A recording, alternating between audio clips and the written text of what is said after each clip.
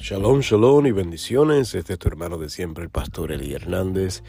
Y estamos aquí hoy desde el estado de New York, trayendo esta pequeña porción o reflejo a la porción Vallera. No sé cuántos de ustedes han podido disfrutar de la compañía de lo que nosotros llamamos un tío alcahueta. Un tío alcahueta.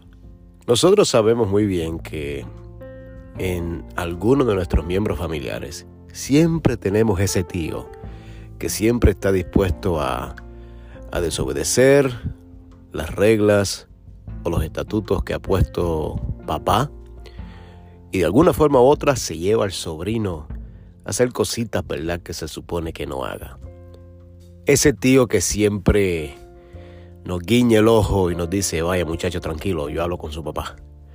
Ese tío que cuando nosotros hacemos algo malo, vamos a donde tío primero en vez de ir a donde papá. Todos nosotros, de alguna forma u otra, hemos disfrutado de la compañía de ese tío alcahueta. La razón por la que estoy tratando de presentar este precedente o esta experiencia que todos nosotros hemos vivido es porque en la porción de esta semana, Vallera, nosotros vemos al famoso tío Abraham. ¿Y por qué le llamamos el famoso tío?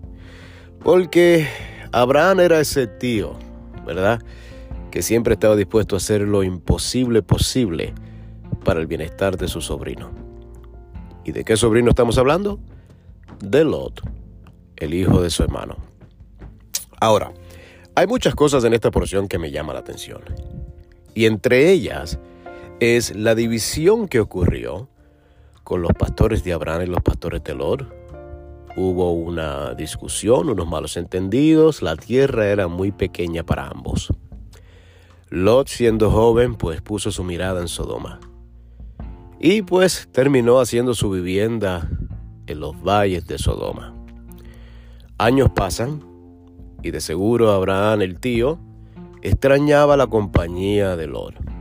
Y las razones son claras.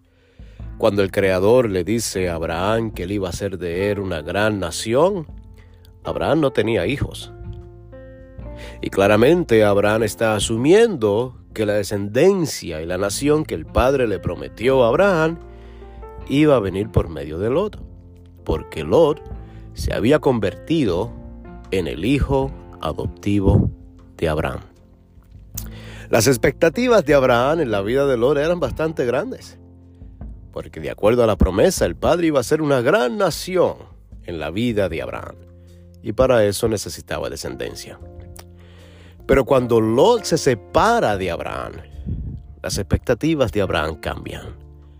Ahora vemos un Abraham frustrado, que aunque el Padre le prometió, tan pronto Lot se apartó de la vida de Abraham, el Padre le dice a Abraham: alza tus ojos y mira. Pero vemos lo que ocurre. Luego él pone las expectativas en su siervo Eleazar.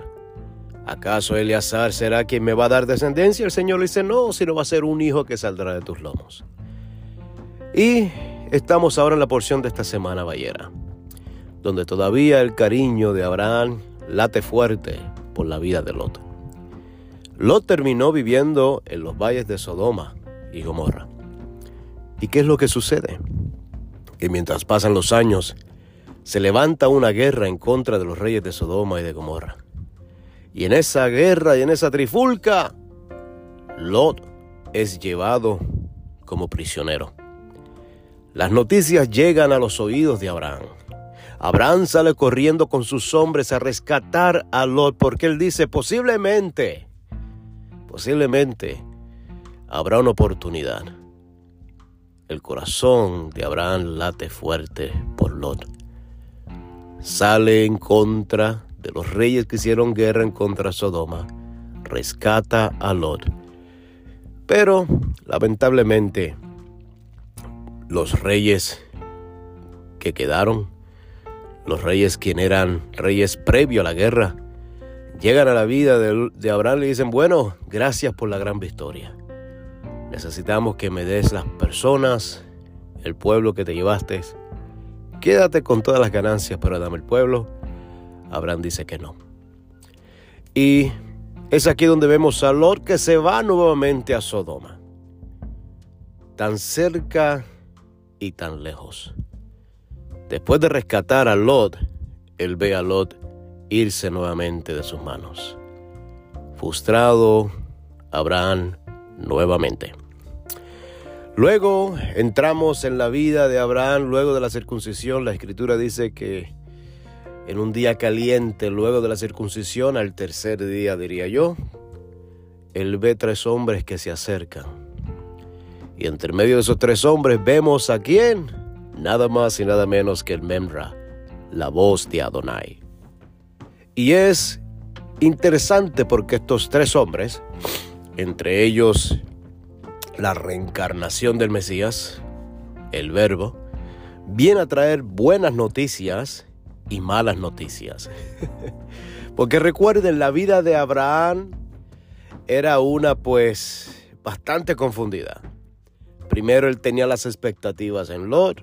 Vemos que Lot sale de sus manos. Luego tiene las expectativas en Eleazar. El Señor dice, no es Eleazar, sino será un hijo que saldrá de tus lomos. Luego él tiene a Ismael. Él tiene las expectativas en Ismael y el Señor le dice, no es Ismael. Entonces vienen estos ángeles y le da la noticia de que Sara iba a dar un hijo. Y ese hijo claramente es Yitzhak. Porque de ahí saldrá descendencia. Pero los ángeles no solamente vienen con esta buena noticia, vienen también con una mala noticia. Y la mala noticia es de que Sodoma va a ser destruida. Sodoma, la ciudad que fue rescatada por Abraham, va a ser destruida. Vemos ahora que mientras parten los ángeles, el Verbo decide decir, ¿será posible que haga yo tal cosa sin hablar con mi amigo Abraham? A lo que preguntaba yo en la yeshiva, ¿acaso el Creador necesita nuestra opinión de lo que Él va a hacer con este mundo, con este universo? Claramente la respuesta es no. Esto no es una pregunta que se hace para debatir teológicamente. Esto es una pregunta que se hace para que el hombre pueda verdaderamente concientizar este precedente donde el padre está esperando escuchar algo de su amigo Abraham. Porque el padre le dice a Abraham lo que ha de hacer en Sodoma. Y las razones son claras. El padre sabía dónde estaba el corazón de Abraham. Y el corazón de Abraham estaba también en Sodoma, porque allí estaba su hijo del alma, Lot. Es interesante porque en esta porción vemos cómo Abraham confronta al Creador, se le acerca y le dice, ¿acaso cómo puedes vos destruir al justo con el injusto? En otras palabras, ¿ese es tu carácter?